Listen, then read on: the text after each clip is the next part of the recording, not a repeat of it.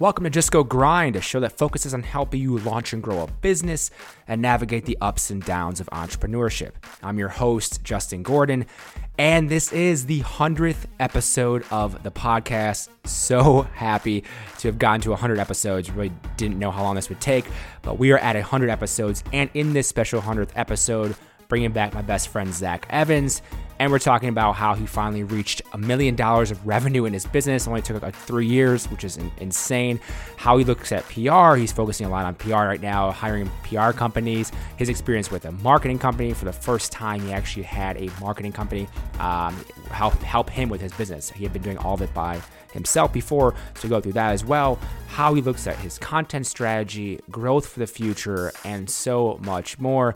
Plenty of laughs, plenty of jokes in this episode. I hope you enjoy. As always, the show notes are justgogrind.com/podcast, and you can support the show by leaving a rating and review. Finally, The Grind, which was my community I had just launched in December of 2019. Applications are now open. They'll be closing in January, then reopening up again. The applications are now open, and The Grind is just a community, a curated community of entrepreneurs, creators, go-getters, and digital and in-person, helping people build their businesses, get ideas, get inspiration, make more of an impact together. And something I've been wanting to orchestrate, put together for a matter of months, and I'm finally launching it. Go to justgogrind.com/the-grind, or you can find it from the homepage as well.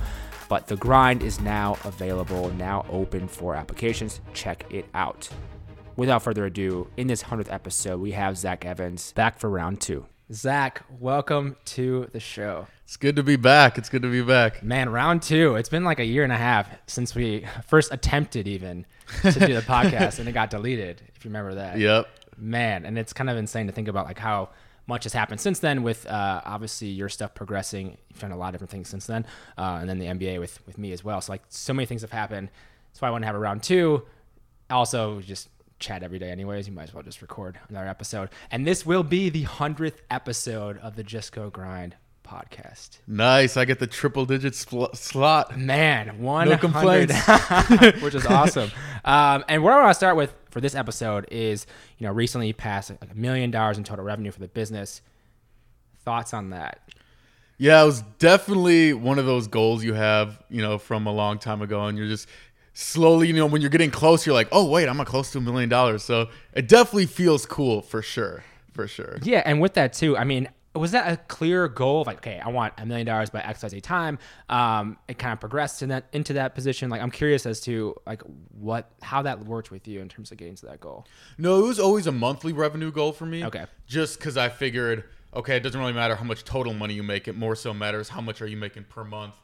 But as it got closer, then it definitely became a goal that I actually set out to achieve once I started figuring out, hey, this is actually doable. Yeah, and with that too, then you've done a lot of different things, like I said, since then, and where I want to go with that. So you've done like PR, you've done a podcast, you've done all these different things. With the PR thing, how did you approach PR and getting more press for your business? Because obviously a lot of this has been like self-funded by like ads and everything like that, and then you eventually decide to go the PR route. Like, what was your approach to go that route? Yeah, so basically I kind of figured out that up until that point, my entire credibility was basically based on my content. It was like, okay, here's a lesson, here's a content. You can try it. If it works for you, then you'll buy my course. Like, that's kind of the mindset I had. And for a big segment of the market, that is how it works. And when I personally buy stuff, that's how I work. And I'm like, hey, if I try this and if it works, then I'll buy the full version. But that being said, there's a lot of people out there that need more credibility to make you quote unquote legit than just trying out a video lesson and seeing that it works. So I kind of realized at that point, okay, I need to start doing things that give me better cred, and PR was one of those things. Yeah, and like in the lifeline of the whole business then, so you start with the ads, and then what actually, I know there's these different things, like you could do so many different things in a business at any point in time. Was it just like your business had gotten to a point where you had enough growth, you're like, okay, well, what's the logical next step is going to be PR? Or like, were you considering something else before you kind of went this press PR route? Or what'd you do with that? Yeah, a lot of it stemmed from the ads I was running. Basically, when you run ads, you can spend a certain amount of money. And the more money you spend, in a sense, the more money you make because you make more revenue off the back end. But that being said, the more money you spend on ads, you also your cost per lead goes up, basically because you're expanding the circle farther and farther from your niche target market the more money you spend. And I got to the point where I'm spending as much money I can on ads, and the only way to be able to spend more money on ads is to increase my conversion rate on the back end, because then if I'm making more revenue per customer, then I can increase my ad spend on the front end, and it still makes sense. Yeah, and so that was one of those things that would obviously fuel that, which is having more press and PR as it builds your whole credibility for everything you're doing in the business. And then with that too, the podcast.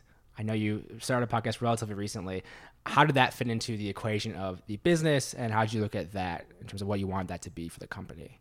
Yeah, I primarily want that to be like a relationship building tool. I'm not really looking at it as a traffic generation source. Like maybe some people will find me through the podcast, but it's more so, okay, I have all these people who signed up for my free course that I want them to really know me as a person.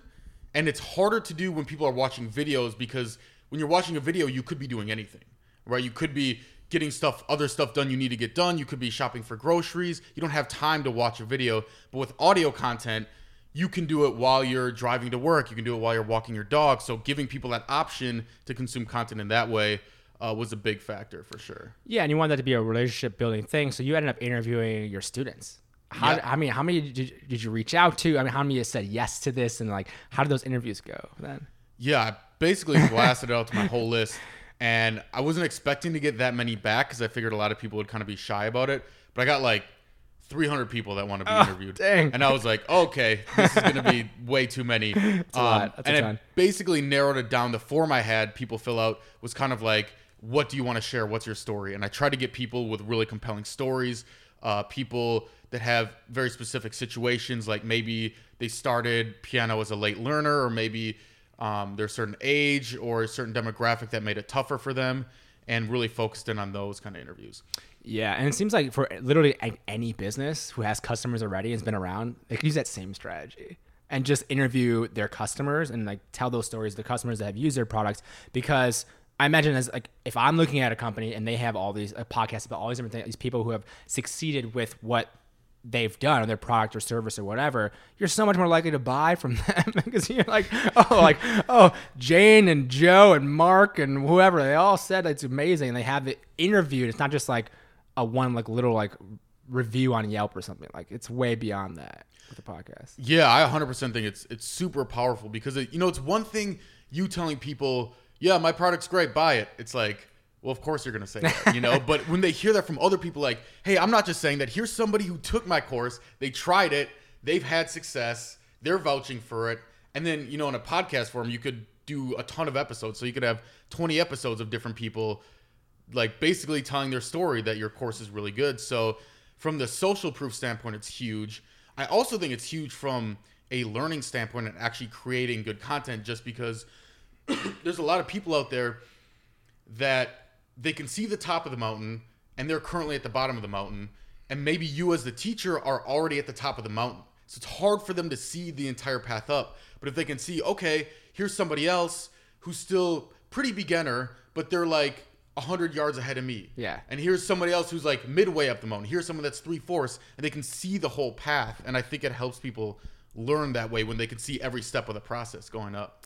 Yeah, it's funny you mentioned that, because it brings me back to even like some guest speakers we have in class at USC. And like, okay, so we have some massive, like really ridiculous speakers, like Evan Spiegel founded Snapchat, Travis Kalanick founded Uber, came in to speak to class. That's pretty huge. So you're like hearing them and you're like, wait a minute, they're like multi-billion-dollar companies, they're billionaires.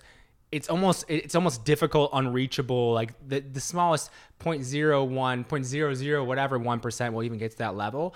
It is almost difficult to fathom it. Like, people want to see that are interested in hearing those stories because they're so interesting. They're like, oh, like, wow, how did they grow from like wherever they were at? Like, on Travis Kalanick was like, I think sleeping in like parents' basement or something, like on like while he built a different company before Uber even. And you see this like climb of them, which is like fascinating. But at the same time, as an entrepreneur starting out, or like even someone who has a small business, they're like, that seems like unreachable. Yeah, I think too sometimes it's like, and then you start thinking, okay, maybe they're at the right place at the right time, or maybe they had some kind of weird advantage that I don't have, so it is hard. It is kind of disheartening. You're like, dang, like they're way ahead of me. But if you can kind of see everybody that's in between, I think, then it's... I think, that's like even with like Just So Grind, like the podcast. I mean, we've had people on the show have been like, $100 million revenue company like Vanessa Du with Health Aid. And someone who's like a coach making maybe $100K or like $50K in their business, but they're still obviously entrepreneur, like, and then kind of everything in between. And I love showcasing the variety for that exact reason. Like, you're showing different stages of people in your piano courses, because then people can, this is what they're like when they're first getting started, when they've actually learned some things, and like when they're like Zach level mastery, and all these different things. I think it's helpful for people in a business to like be able to see those different levels. And with your company too, then as you've grown it, I mean, this has been like how many years now? Like 3.5 about. 3.5 years. As you've grown this thing, I mean, you've gotten more and more customers. I mean, how do you look at, just in general, kind of other avenues for growth, whether that be, like more products for your current customers, getting new customers, kind of a mix of that. But how do you look at growth for your company now, 3.5 years in? Yeah, I've definitely thought a lot about this. And I think the biggest thing I need to do is basically increase revenue per customer, because like there's a couple things I've been doing, like posting more organic YouTube videos, right? And every video I post is going to get more people come to the course, but it's a very like slow churn, like long-term play, which is great, but it's not going to take me from $1 million to 100 million, and then ads is kind of the same way. I can still run more ads, but I'm kind of getting to the point where I'm not going to get my cost per lead down anymore. So the only way is to get my revenue per customer up, which is why I'm doing all this stuff with press and getting more credibility. And then in the future, the big benefit to that too is if you can get your conversion rates up, it benefits everything. So, your free traffic coming in, everybody's going to convert at a higher rate.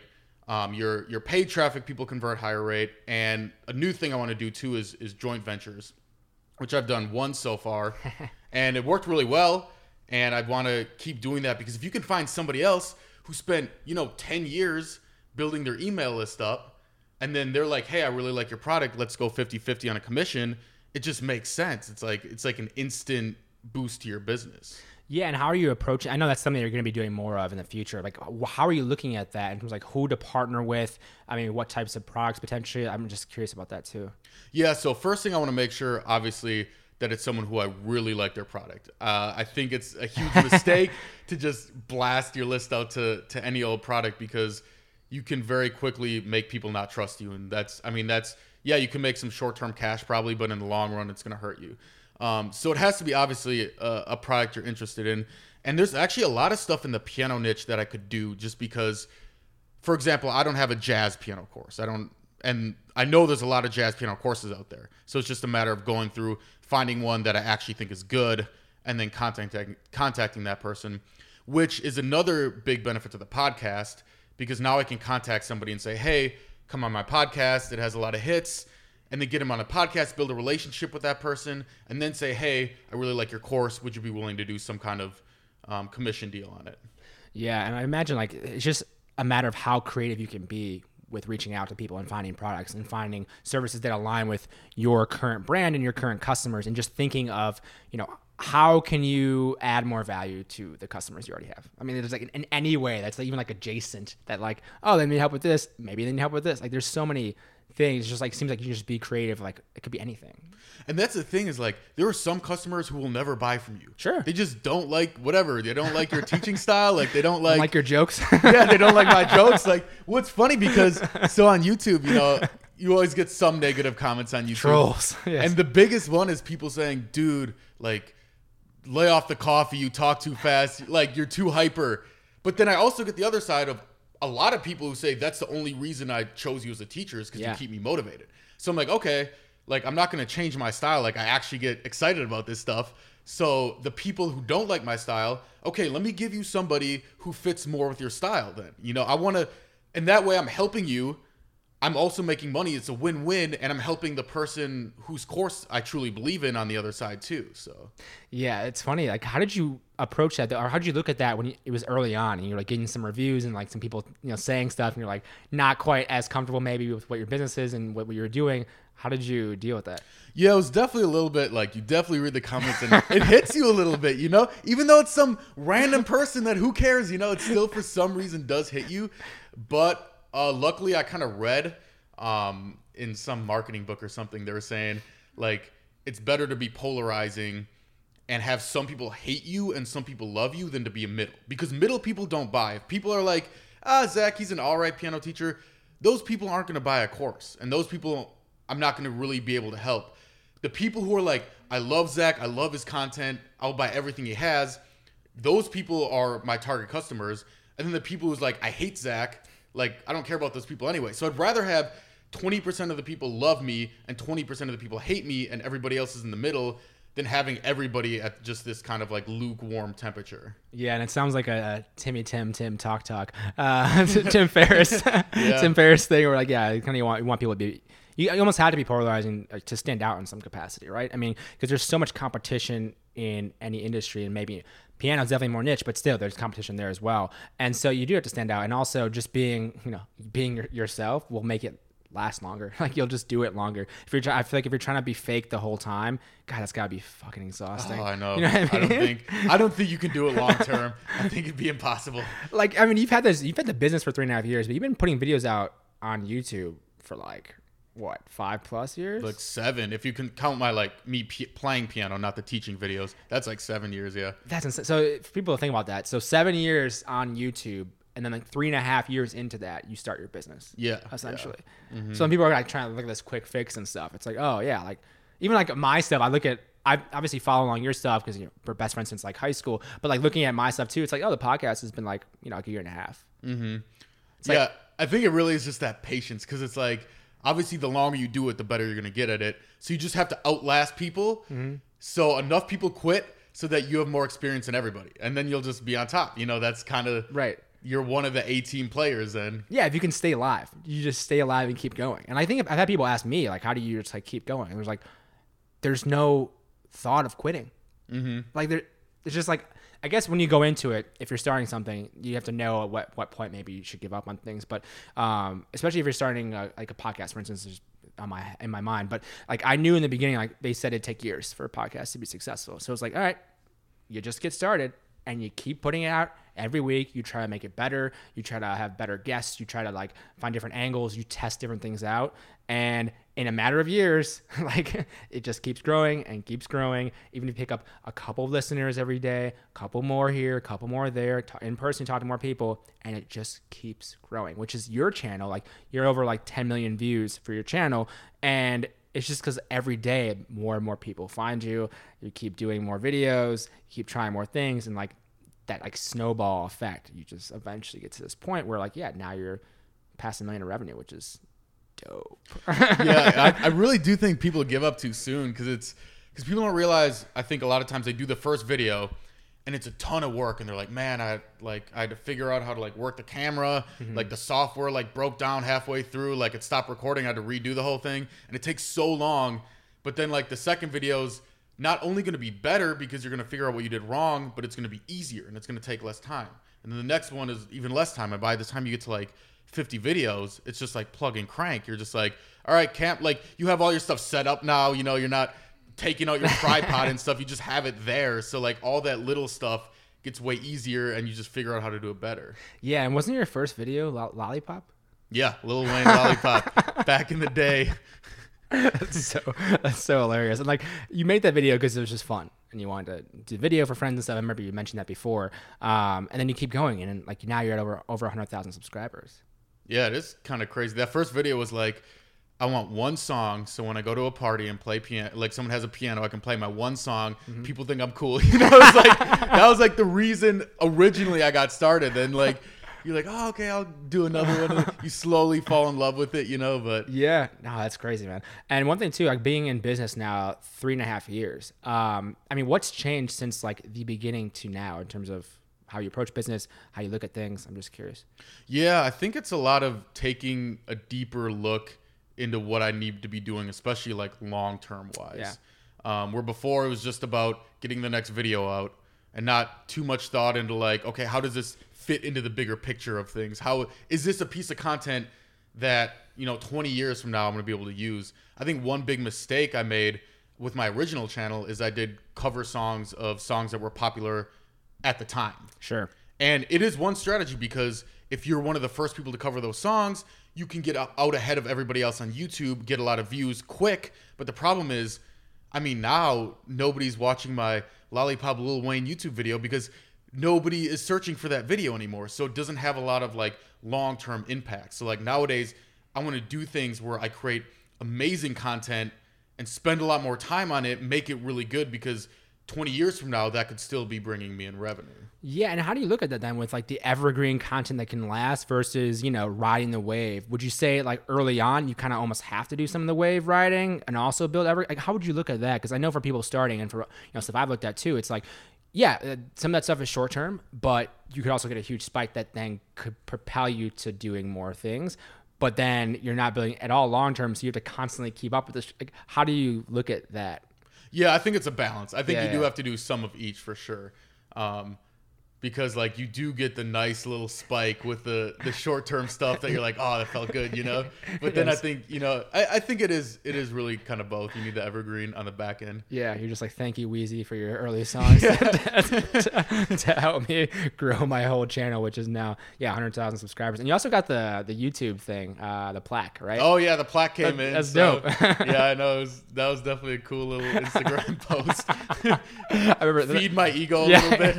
You're like, yes, the 100K subs. Let me get that thing. Yeah. And there's gonna be another one. What, like a million? A million? Is it every? I think so. I think it's a million. Did you get any over 10,000 or no? Just 100,000. No, I didn't get a 10,000. Wow. YouTube, step your game up. Step your game up. I don't know what color, because this one was like silver. I think it's gold for a million. So I don't know, 10,000 be like wood or something. Send you like a plastic plaque. Your first super jank. Your first subscriber, an email. Yeah. That's how the progression goes, man. Yeah. And one thing too with your business as it's grown, I know you've also looked at like hiring a marketing company for the first time. What was that like?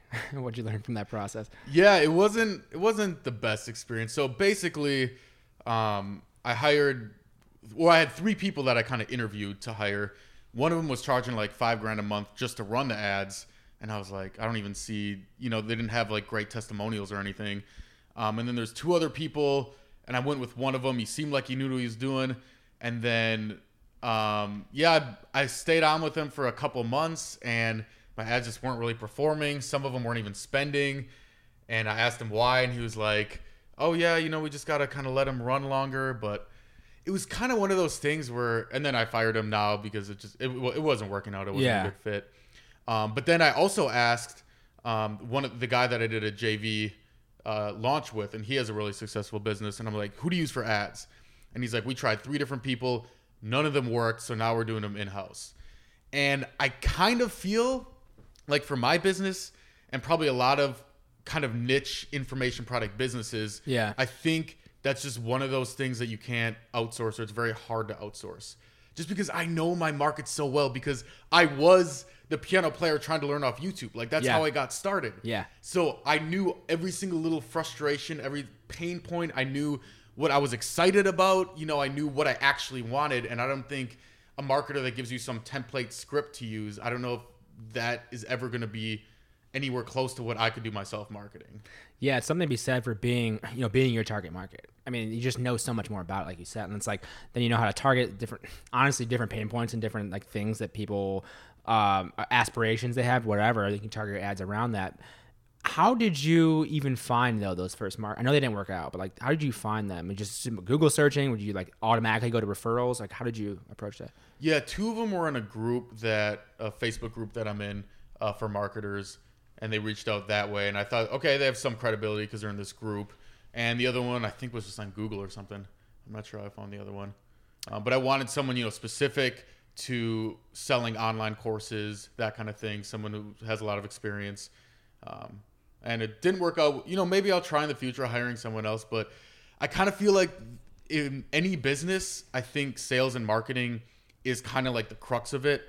Like having a good product, I think morally is the most important thing, but from an actual making money standpoint, I think sales and marketing is actually probably more important than having a good product. And I think it's just something that it's hard to outsource that part, at least in the like kind of niche kind of thing that I'm dealing with. Well, yeah, and having your product then allows you to build your brand and get repeat customers and like have them buy multiple times as well. So if you don't have good products, like, yeah, you can maybe in the short term make it up with sales and marketing, but obviously long term, like, people know if your products are shit, they're shit. Like, yeah, and you know, it's hitting me even more now, so because I just did a recent thing where I'm basically blast out to my list like, hey, if you guys have had success with the course, leave like a video testimonial, and I got like 100 of them, which I was super surprised I was going to get that much feedback.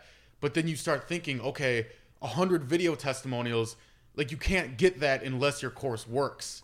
Right. So if you don't have a good product, you're not going to be able to get testimonials. That's going to make it harder to sell on the back end, you know? So it's weird how sometimes what's like morally right is like typically lines up with like best business practices. yeah, there's something like Gary Vaynerchuk says, like, doing the right thing is always the right thing.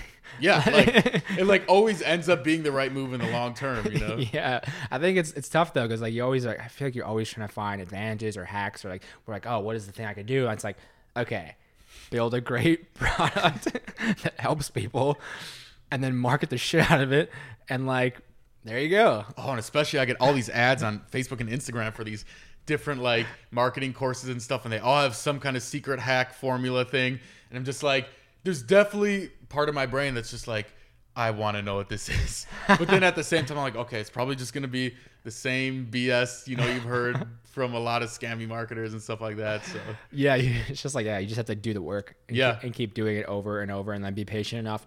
Yeah, be patient enough to know that, like, yeah, I trust it. And then, like, yeah, if you're always trying different things though, or like doing some of the same things, just giving it time to actually work, like, it's so annoying now. yeah. It just takes so much time. It takes so much time to build something worthwhile, but you figure it out. And obviously, like you said, you know, the 3.5 years you were building your YouTube channel, you know, at first it was just kind of a fun thing, but then, you know, more serious about it at that point too. But I mean, 3.5 years, it's just one of those things where people don't think about that. I have to come back to it, because I think especially when you're just starting a business, or even thinking about it, it's like, oh, this thing's gonna be good in like a couple months. You're like, maybe not. Like, there's different business models, but especially in like the content game and like this type of thing, I mean, years. Like, yeah, and years. To be honest, like, I'm glad I didn't know how long it was gonna take before I started, because I might not have started if I knew like, oh, it's gonna be like 7 years since I launched my first video. Mm-hmm. Granted, I wasn't really like building the business at the time, but still. Yeah. But I think it's like, dang, if I would have known that up front, like, maybe I wouldn't have gone through all the work to do everything. Yeah, maybe you would have tried some different shortcuts on something else. Like, and at the same time, it's like, I feel like it seems long term, but then it's not really that long in the grand scheme of things. Like, 3.5 years, like, compared to the rest of your life, like, that's like a small blip, you know? But at the time, it seems like a lot. Well, right. And then you think about this though, it's like 3.5 years, and then obviously time to build the actual course, and then time to launch it and do all that stuff. But then, like, bro, you're not even 30. You're just like living your business. And like, you tell people that, you're like, oh, I get it. So like, even if someone's older, it doesn't matter, because if someone's 40 and they start something, then they're like, what, they're 43? Yeah, like 43 or like, 44. Like, you still got like a good 40 years left. Right. Like, man, with technology and stuff, who knows, man? It could live to be 100, 120, and you're like, okay, and so it takes 3 years. And it's always kind of always in my mind goes back to that thing of like, you wish you would have started sooner. Yeah. You know, and like, I think people get kind of they get crushed by like the thought of like how long it might take, or like, oh, it's not the perfect thing. But in observing you in these, you know, 100 episodes of the podcast, the 10 episodes plus of the, Startup 2.0 for Spark, and interviewing all these entrepreneurs and talking to so many founders and stuff, it's like you just get started. Mm-hmm. And you just take those first few steps, and then great things happen, and you'll pivot along the way. And, you know, maybe some people want to go the VC route in terms of like raising funds for their company, which is totally fair, especially now considering how good of an economy it is, and like how not easy, but easier it is to raise money now. I understand people going that route, and certain business models require, you know, more funding, but it's just like, yeah, you just get started, man. I know we talk about this theme again and again, but it's like you get started, you pivot, you find different ways, you keep pushing forward. And if you have that mentality of like, yeah, I'm going to build this thing. And, you know, sometimes it's like, oh, you may have to get a job, you may have to like do whatever. Like, you were working full time at a company while you're starting your company. I mean, that's like a totally viable thing. But if you want to build a company, you want to build a business where then you have, you know, flexibility, lifestyle, make more money, your own boss, all these different things, you get started, you adjust along the way, and you just don't ever stop. Yeah, and eventually you just outlast the other guy, and then Yeah, it's crazy. Just consistency, Yeah, and a little more tactical too. On the content strategy side of things, like at this point, 3.5 years in, like how do you look at content and how you use that to kind of build your business? Yeah, so now it's really focusing on every single second of the content being exactly what the person needs at the time. Where at the start, it's kind of just like, oh, I want to teach this person this thing. Here's how you do it. And you just kind of teach them the lesson. And now it's really thinking about, okay, I'm recording this video. At what point of the video are people going to get bored? At what point of the video are going to people say, oh, I already know this, and then click off? At what point of the video are people, for whatever reason, going to stop watching the video and stop progressing forward? So really figuring out, okay, how do I start the video in a way where they know exactly what they're going to get so they don't click off if the beginning's too easy, Like in some of my older videos, some people kind of get on me for like rambling too much when I'm talking, which I get it, but it's also because those are a lot of times intermediate people coming in to a beginner's piano lesson. Yeah. So really making it clear, okay, this is for beginners, and then saying, if you already know this stuff, you can skip ahead to this section for intermediate players, and really thinking, it's kind of one of those like keep the customer in mind kind of thing. Like, what do these people really need? And then seeing how I can make the content, not just the quality of what the content is, but also how it's structured in a way that they can get the most information without wasting time on stuff they don't want. Yeah, it reminds me of like the Amazon thing. Jeff Bezos literally just focusing on the customer. Like everything the customer, what can make the customer happier, make it easier for them? Oh, 2-day shipping, 1-day shipping, which is they're doing in LA now. It's like everything focused on that and everything you do. And it's amazing how that can work when you put everything all in on that. And like that level of detail in the videos and stuff is something like I'm sure people don't really think about typically. Mm-hmm. How did you learn that?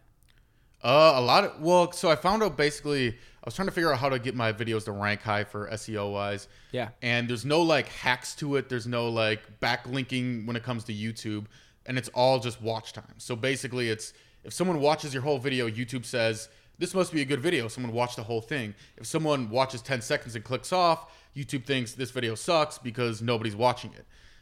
So the whole goal became to get watch time. And then what you figure out is, getting watch time is basically equivalent of making a good video from both standpoints. But not only just a good video, but also structured in a way that's good so people are watching the whole video and really getting a lot out of it. Yeah, and to that point of like you're learning about that through the algorithm, through different sources there. I mean, how at this point, because you're years in the business, so it kind of changes things. I mean, how are you learning? How are you kind of growing, progressing, and like taking in different inputs to then eventually use it to grow your business? Yeah, so I'm going through still new marketing courses, new marketing books. I think it's just always good to constantly keep learning, keep updating. I just launched a text autoresponder, which kind of got the idea from Gary Vee because he was doing one. I'm like, let's see if this thing works, let's test it out. And then I'm reading this Jeff Walker book on his launch sequence for courses. So it's all just learning, and luckily learning piano kind of teaches you how to learn. So then you get really good at structuring things and creating little to-do lists. Yeah, and with that too, then with the Gary Vee thing, so I know he has his wine text and also some other stuff. Maybe he has maybe a couple different ones at this point. But you saw that and you're like, this is interesting. And then what was your process to then enact it to the point where now you're actually going to have your own? Yeah, so basically it was first see what he's doing, see what a couple other people are doing in terms of their text autoresponders. Notice there's a lot of video, which makes sense because texts are very short. So if you really want to get content out to people, it makes sense to do a video. So then I was like, okay, how many videos do I need? So I figured out, okay, like I'm going to start with a 10 video launch, right? Spread out over the course of a month or whatever.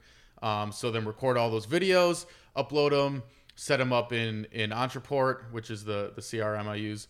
And then, basically create a survey at the end, where at the end, people get a little survey saying, what did you like, what did you not like? And then just blast it out to the list, write a couple emails. Yeah. And with that too, so with the text themselves, so in the text, it's an email, it's a video, then they have to click on that goes to like a YouTube or something, or that goes in the actual text thing? Yeah, they have to go to YouTube. Okay. There are some text responders that I believe can do it inside the chat, but I think they're a lot more expensive. Yeah. And the big benefit to me of using Ontraport is it's integrated with everything else I do. So the same contacts, I'm getting their emails, the same people who are watching my videos are signing up for a certain course. So I can tailor later on, once I get more advanced with it, I can tailor the text to like, oh, this person is interested in learning piano technique. I'm going to send them technique texts. Or this person is interested in music theory. So I'm sending those specific texts. Yeah, no, that makes a lot of sense. And as you've gone along here too with your business, how do you, I know I'm sure it's evolved over time, but how do you unwind, relax, step away? It's different now because I feel like as I've seen you're way farther along with your business, like revenue and all that sort of things compared to the early times, but still can be stressful, and of course. But how do you kind of step away and recharge? I'm really bad at that, to be honest. I'm really like, I remember just sitting there thinking one day, like, what do people do? Like, what do people do on like a Saturday? They don't have work. They wake up. Like, what do they do? Because I've just always been like focused on either my music or my business. Like, that's always been the thing. I've been experimenting with going to the beach now and not bringing a laptop and just going there, meditating. I know. Wait, bro, not bringing a laptop? That gives me anxiety. I feel like just thinking about that. Yeah. So I've been... And I'll just meditate. I'll walk around, listen to like entertainment podcasts, not business podcasts, which, is usually the thing I listen to. And that's been working pretty well. One other thing I actually want to try is doing some kind of like manual labor, as weird as that sounds. And there's a couple apps that I've been kind of like, I just signed up for them where it's kind of like Uber for like working. But they don't have many jobs. So I'm kind of figuring out how they work. But I think just doing something like stocking shelves for like one day a week for like 4 hours, could be a way to kind of unwind, or volunteering somewhere or something like that. Are you looking for just like more mindless things, more just anything different from your business? Like, what are you looking for from that? Yeah, kind of mindless tasks that don't take a lot of mental energy. But I've also figured out getting away from screens. Like, I tried video games, and video games were really good at helping me not focus on my business because they're so fast paced and stuff. Sure. But I figured out they're kind of activating the same, like, I guess, neural pathways that when I'm building my business. There's still a lot of stress involved. There's still like very goal oriented behavior, and achieving goals and stuff like that. So I feel like I'm just pumping those same circuits instead of actually like relaxing. So I'm trying to get away from screens, and Netflix doesn't really do anything for me. I think just from staring at the screen. I mean, whenever I binge watch Netflix, I feel more tired after literally laying in a bed for 4 hours watching some show than I do if I would have, I don't know, gone for a walk or done something outside. Yeah, I feel like trips or like, traveling somewhere or even getting outside in nature, going to the beach, hiking in the woods, whatever it may be. I feel like those just seem to be the most powerful ways to unwind. If you're doing something like Netflix and stuff, it just still doesn't seem like, not knocking that at all. Like, yes, I watch very little Netflix, typically working during it, so it's not truly got the laptop out on one side and the TV on the other. Of course. But like, I think like those things that you don't bring a screen with, you don't bring a TV, whatever, a laptop thing with you. And from talking to a lot of guests too, I think a lot of them have mentioned like the hiking in the woods or going for a walk as a way to kind of unwind, recharge, just like get away from everything. But also, one, I think volunteering would be great for you. I think you could find something that would be like stimulating, but then not like business, and it'd be like also like overall helpful in the world. Mm-hmm. It seems like I'm kind of looking at some of that stuff too. We have some volunteering things through USC, through like C4C, which has been fun and just so enjoyable. And afterwards, you're just like, wow, that was amazing. Like, you get to help people out, and like they enjoyed it, and then you enjoyed it, so it's kind of a win-win. But that seems like another thing to do as well. But I also think there's something to be said, like, if you're type A, you're an entrepreneur, you want to build stuff constantly, like, we just don't tend to think the same way. And I actually was just talking to one of my classmates, and it's funny because we're talking about winter break coming up here for USC, and it's just immediately like, yeah, she's saying, like, I'm thinking about what I'm going to work on, what's the next plan, and it's like, yeah, winter break, when people are thinking of like, I'm going to go home with family and relax and like maybe chill and like not do anything, and we think of projects to work on, big steps in the business, whatever, because it's just what we enjoy doing, and it's definitely not for everybody. But I think if people are interested in starting something and you have these different times, it's like if you're naturally kind of like tinkering and doing things, and like, yeah, why don't you just lean into that? And even when I ask people about taking breaks and everything, it's just like, taking breaks are important to stimulate, but also if you're really enjoying what you're doing, like you just want to do that all the time. And so, yeah, I think there's something to be said for just like going for it as well. I don't know.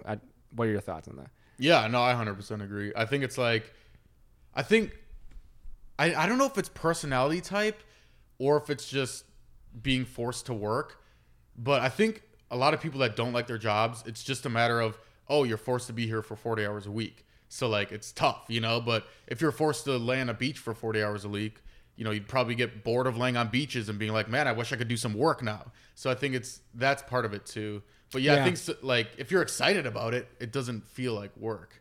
Yes. I mean, yeah, even though there are things that are stressful, it's like, yeah, if you're excited about it, it's just like, this is what I want to be doing. Mm-hmm. This is like, in terms of your life, you think about what you want to do. Like, this is just the things that I want to be doing. And ultimately, like, in terms of like life, getting really high level here, but like what is life for? All these different things. Like, if you're doing the things you want to be doing, and like, then great, you've won. Like, there you go. Like, that's it. Like, that just seems to be the way to go. And with your business too, I mean, what are you looking for? Like, what is kind of next? What are you trying to grow this into? I know I've probably asked in the last interview, but like, what else is next that maybe we haven't chatted about? Like, where are you trying to take everything? Yeah, the biggest thing is getting the JV partnerships. Yeah. Which is kind of like a long-term process because I first want to kind of redesign my funnel. Basically, my funnel, which is, all the ads, emails, sales pages, all that kind of stuff I've had for like since I started the business. I just created them and then they're there. And they work well, but there's a lot of new things that I have now with the testimonials and the TED Talk and the new press and stuff that I'm like, okay, this is a lot of credibility stuff I'm not using at all in my funnel. So I want to like kind of redo the whole thing. Like now I know so much more than I did 3 years ago. So let's make this really good. And then I, start running ads to it again. Yeah. I mean, that just makes a lot of sense. It all kind of fuels itself and it just keeps growing from there. And if you weren't doing a piano teaching course, business, etc., what business do you think you'd be running or doing? I think I'd be in marketing for sure still. I don't know what I'd be doing exactly, but it'd be something with running ads and finding, conversion rates or something like that. Or obviously just being a musician in general and not actually teaching a course. Yeah. That'd probably be the other thing. What is it about the marketing stuff that appeals to you?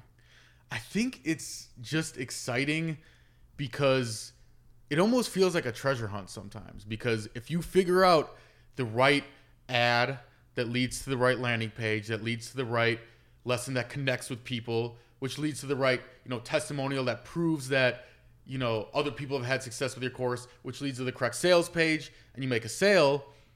If you can figure out a process that gets a high percentage of people to buy, it's like you can spend a lot of money on ads and you can make a lot of money. So it's almost like a treasure hunt of trying to find that perfect funnel that's going to help people the most, which in turn is also going to make you the most money. So it's kind of like exciting from that standpoint. So you're kind of like a pirate. Basically, yeah. Basically a pirate.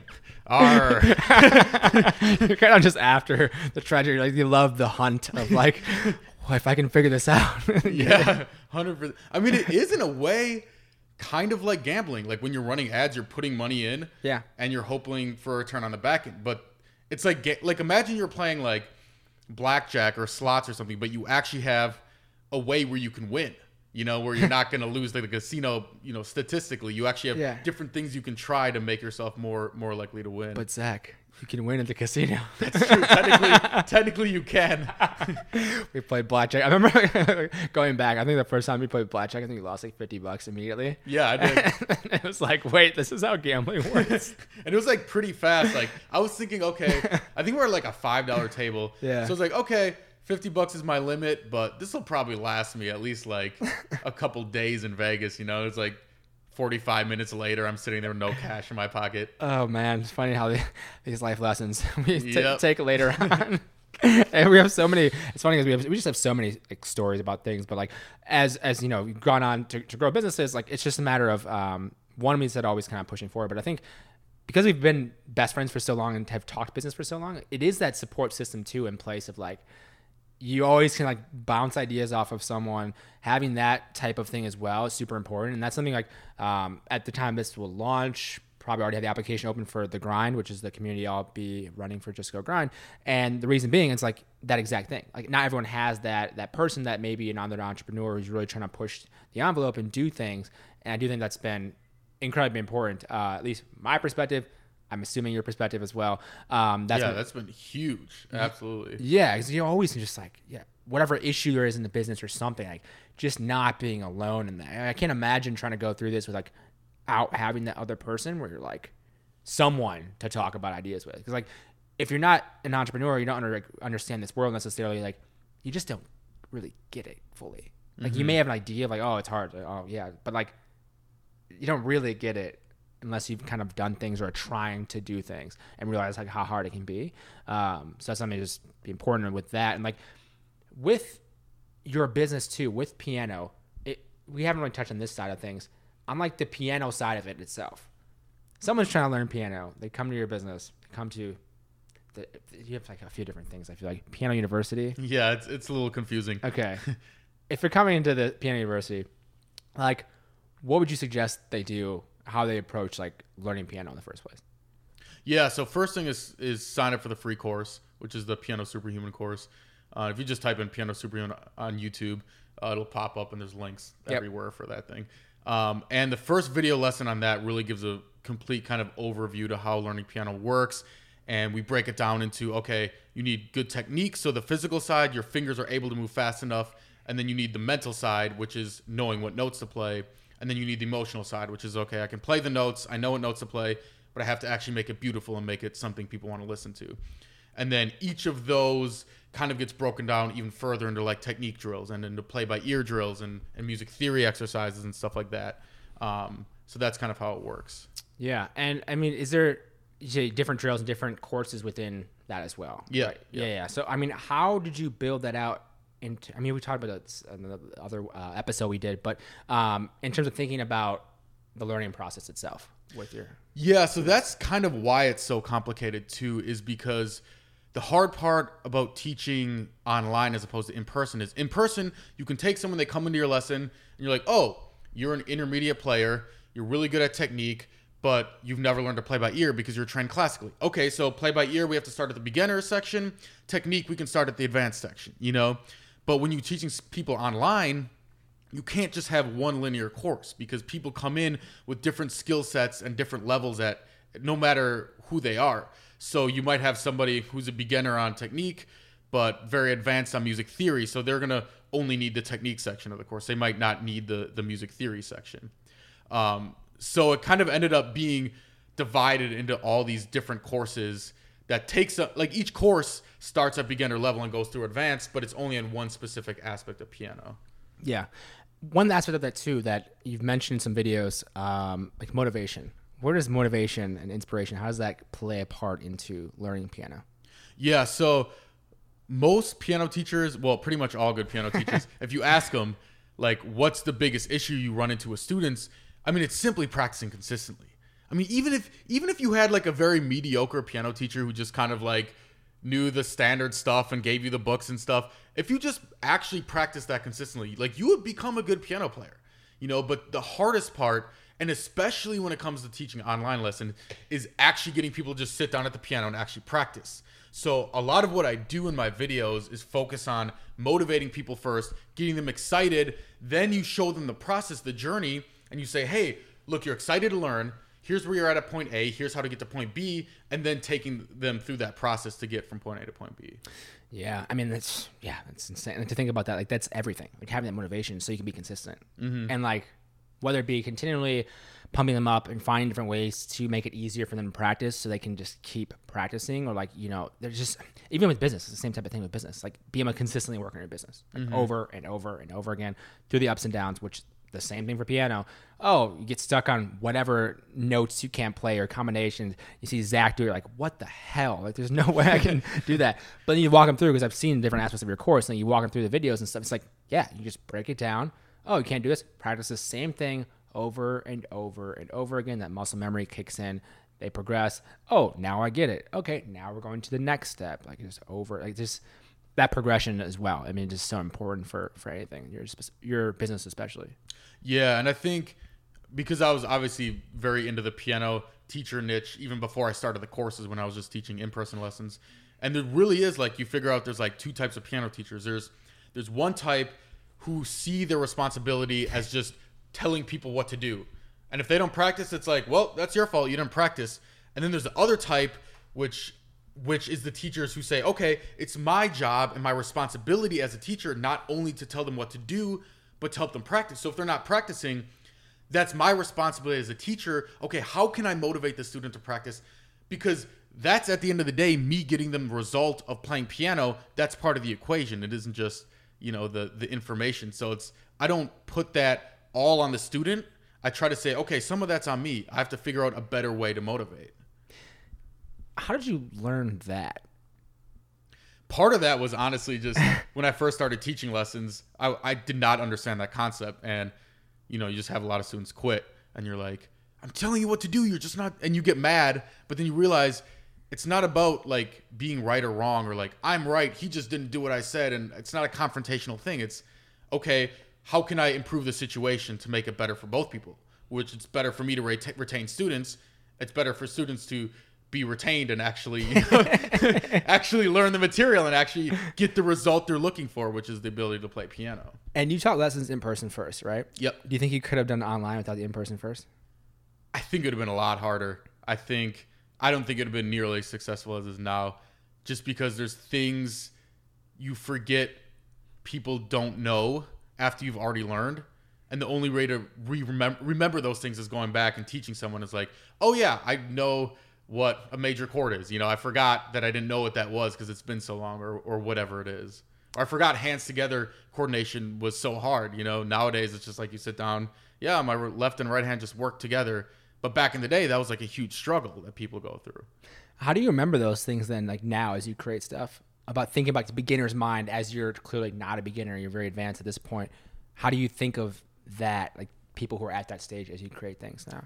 Yeah, I taught so many in-person lessons back in the day that it got to the point where I feel like I've gone through enough students that I kind of just remember it. Yeah.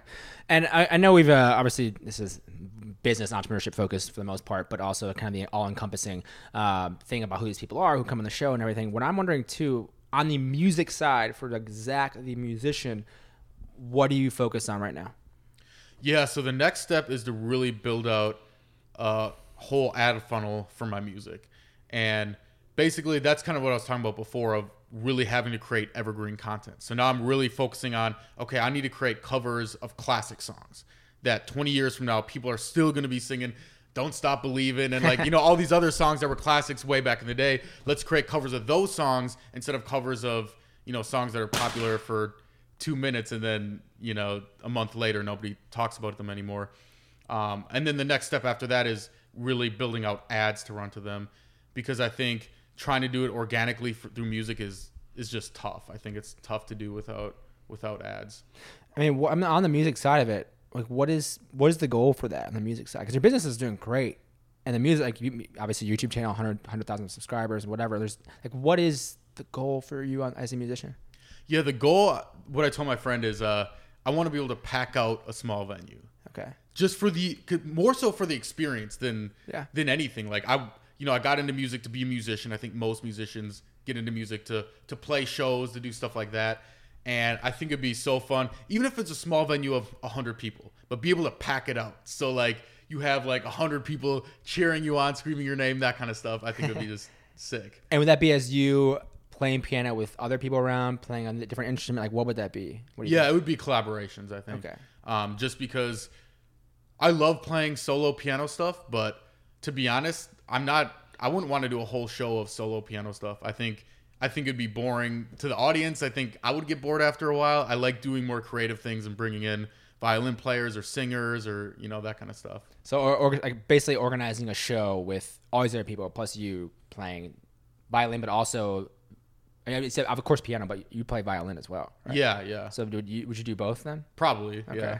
I'm still figuring out that side of it. I want to get kind of the marketing set up first.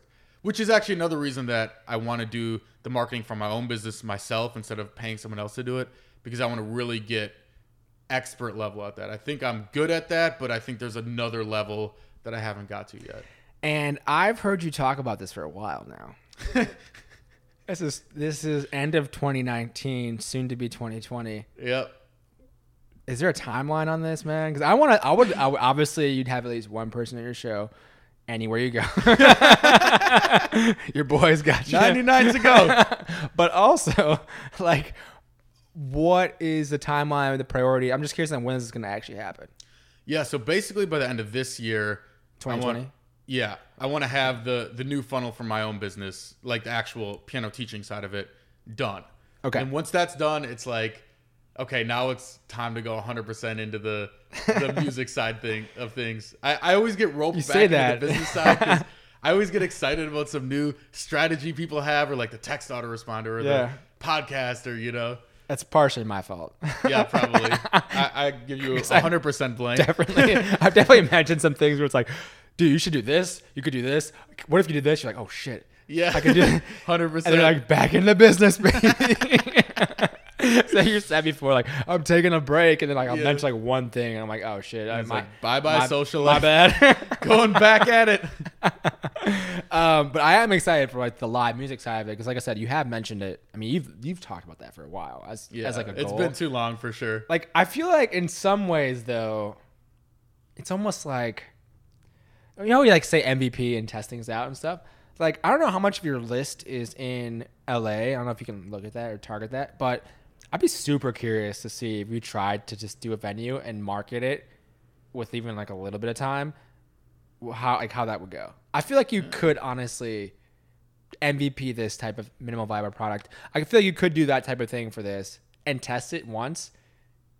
If you know how you did a deadline, because one time we tried to make a business in like a week, back in Vegas, I think. Yeah. And like that same concept of like, okay, take a break from your stuff from like 1 week, 2 weeks, whatever. In the end of 2 weeks, you're going to play a show somewhere and see what you could do. That's true. I feel like that would be super interesting. And like, honestly, especially like the NBA, like people we met through USC here, because obviously you were hanging out there too. It's like, I feel like you could get even friends, be like 15, 20 with friends, check. And like it's like 80 people then. Mm-hmm. And even friends of friends, it could be like less than that. Mm-hmm. And you could do a show.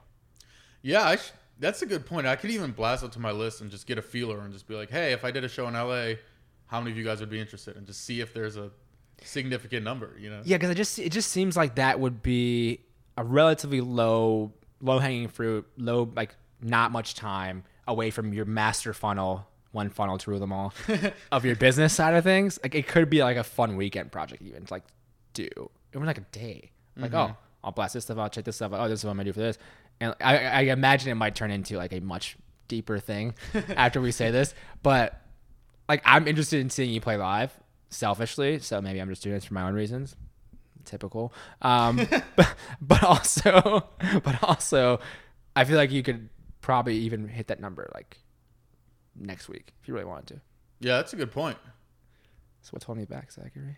Yeah, I'll definitely at least send out the feeler email and see how many people respond to that. Yes! Yes!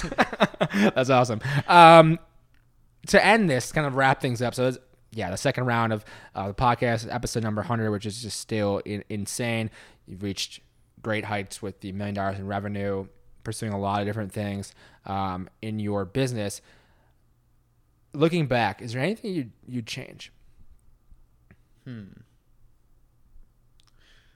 I think I'm going to give the kind of generic answer of like, it's fine. I don't think I would, because it's led me to the point where I am now.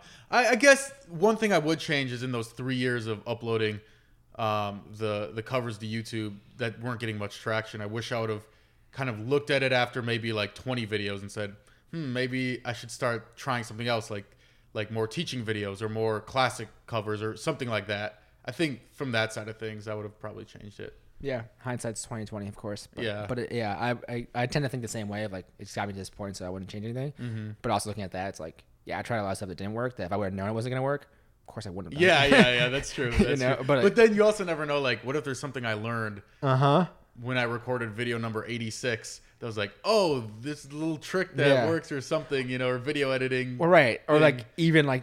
Yeah, in video 86, that like in 2 years you're gonna need to know that lesson from 86. Yeah, you know what I mean? Yeah, then you're like, oh shit, I deleted that going back.